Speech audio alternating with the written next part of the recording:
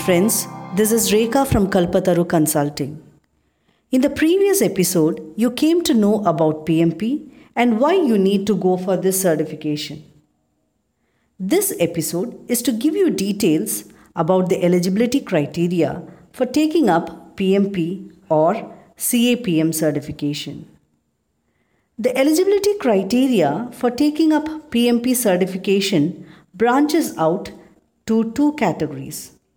First category, if you have secured your bachelor degree. When I mention a degree, the bachelor degree need not necessarily be through a regular college.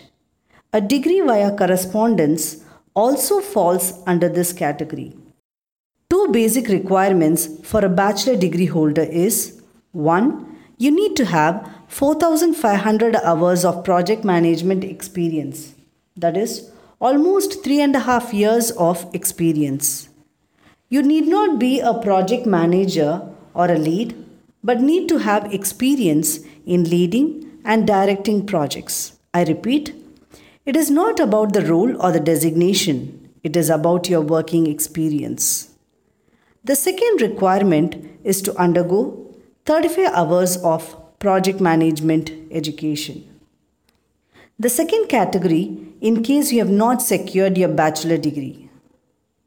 You may be a diploma holder or secured an equivalent education.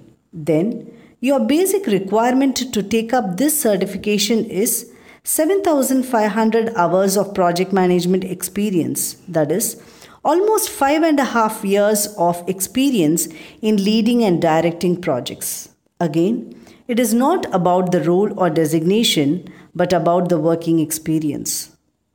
The second requirement is to undergo 35 hours of project management education. In case you do not have the required project management experience, then you can go for CAPM, Certified Associate in Project Management, a project management certification for people with no or lesser project management experience. There are basic eligibility criteria to take up this certification as well. The basic requirement is to be a diploma holder or possess an equivalent education.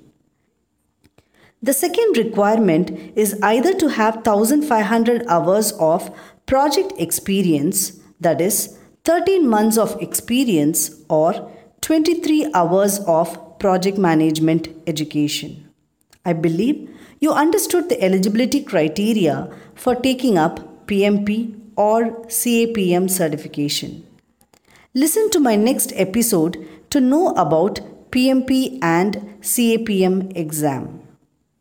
Thank you for listening to this episode on the eligibility criteria for PMP or CAPM certification.